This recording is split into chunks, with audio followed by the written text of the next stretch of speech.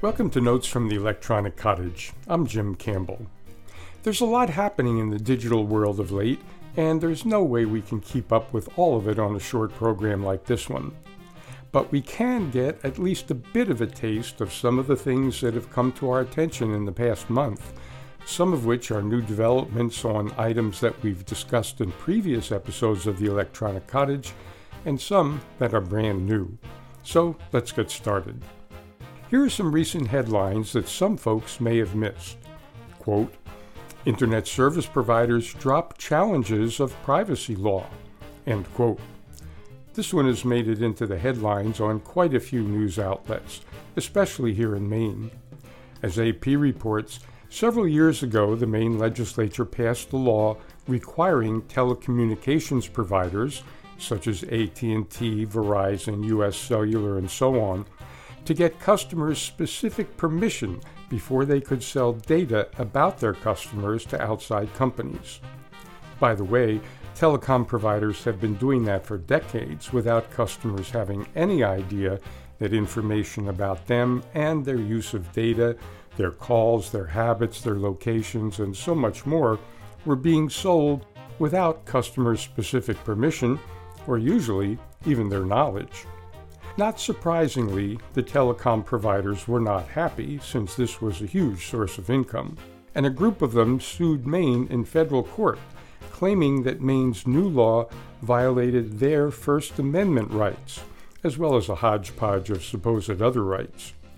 Long story short, after having no success in court battles to date, the telecom providers withdrew their suit on September 2, 2022, so now Maine's law, one of the toughest in the country, stands. That means that unless your telecommunications provider gets specific permission from you to sell information about you, your personal information that's available to your telecom provider is not for sale anymore. That is definitely a good news headline. Here's another of what might turn out to be a good news headline. This one from Ars Technica. Quote, FTC sues data broker that tracks location of 125 million phones per month. End quote. Why might this turn out to be good news for those who use cell phones?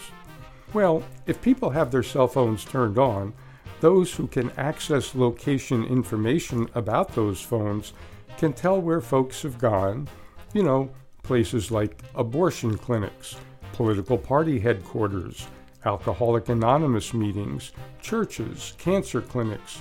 In other words, a whole lot of places that folks might like to keep to themselves. We'll do our best to follow the progress of the Federal Trade Commission suit as it unfolds. We mentioned that Maine has one of the toughest laws in the country on telecommunications privacy.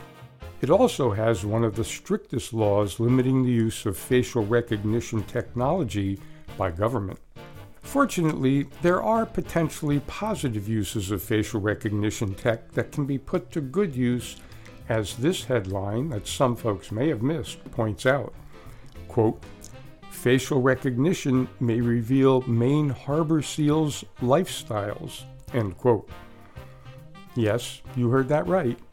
Researchers from Colgate University have tweaked facial recognition technology programs using machine learning to create something called SealNet that can recognize individual seals by their facial characteristics. Cool. But why bother? Well, while seal populations in Maine, once quite dangerously threatened, are on the rebound, we don't really know much about how those groups of seals live and migrate and interact with one another. Now it's becoming more possible, through this new program, to distinguish individual seals with 95% accuracy, and thus follow their movements and interactions. As Tim Sample might say, quote, slick as a seal, end quote. While Maine law does offer some protection about sale of private data held by telecommunications companies, and does protect against the use of facial recognition tech by government in many situations, laws can't keep people from being their own worst enemies when it comes to keeping their personal information to themselves. Here's a headline from TechDirt that provides a good reminder for folks who use social media.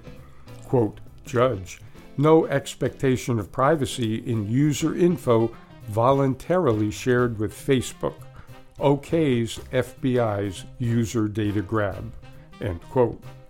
This particular case involved a fellow who was in the Capitol building on January 6th and live streaming video over Facebook of what was going on there. Needless to say, that fellow was not supposed to be there. The FBI asked Facebook for information that ultimately led to identifying and charging that person.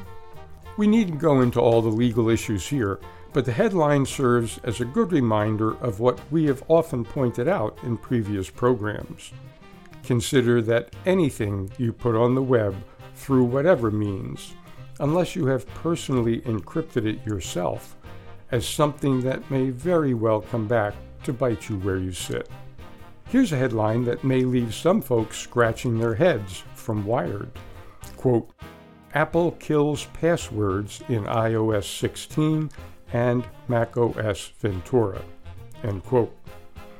Yep. In upcoming version of Apple's operating systems for computers, iPads, and iPhones, Apple will be eliminating the use of what we're familiar with as passwords. What, you may say? What's going to protect our information on the web? What's going to allow me to safely access my online bank account, or make a purchase, or even use online software programs that I've paid for? Let's calm down. Passwords will be with us for some time to come, despite the fact that in one way or another, passwords have led to about 80% of data breaches, according to the FIDO Alliance. FIDO, by the way, stands for Fast ID Online. The FIDO Alliance has for years been trying to find a substitute for passwords that would be more secure, easier for us average folks to use, and universal across websites and vendors and software producers. We'll take a look at FIDO's efforts to get rid of passwords on a future program. The fact that Apple is leading the way to do away with passwords right now suggests that our routines will be different when it comes to online security in the not-too-distant future. We've gotten to the end of our time today, but not nearly to the end of tech-related headlines from the past couple of weeks, so we'll try to get to another batch soon, right here on future editions of Notes from the Electronic Cottage.